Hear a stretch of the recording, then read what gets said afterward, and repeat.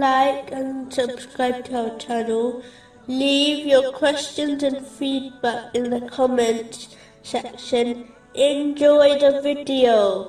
Continuing from the last podcast, which was discussing chapter 28, verse 77. But seek, through that which Allah has given you, the home of the hereafter, and yet do not forget your share of the world.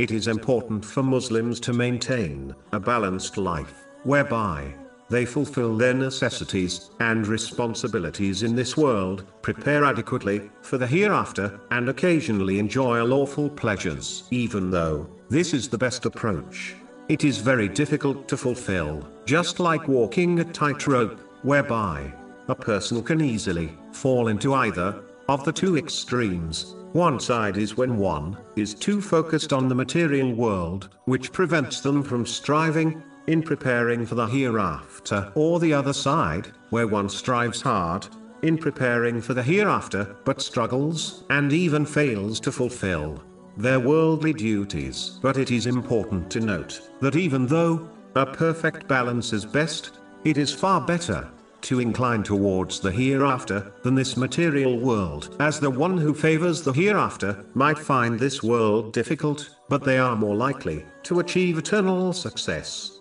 in the hereafter, whereas the one who inclines to the world more may find success therein, but may find that they fail in the hereafter, meaning inclining towards the hereafter is the safer option compared to inclining towards the material world. So if a Muslim struggles to find the perfect balance, which the vast majority do, they should be kind to themselves and incline more towards the hereafter, so that they can reach eternal success instead of temporary worldly success.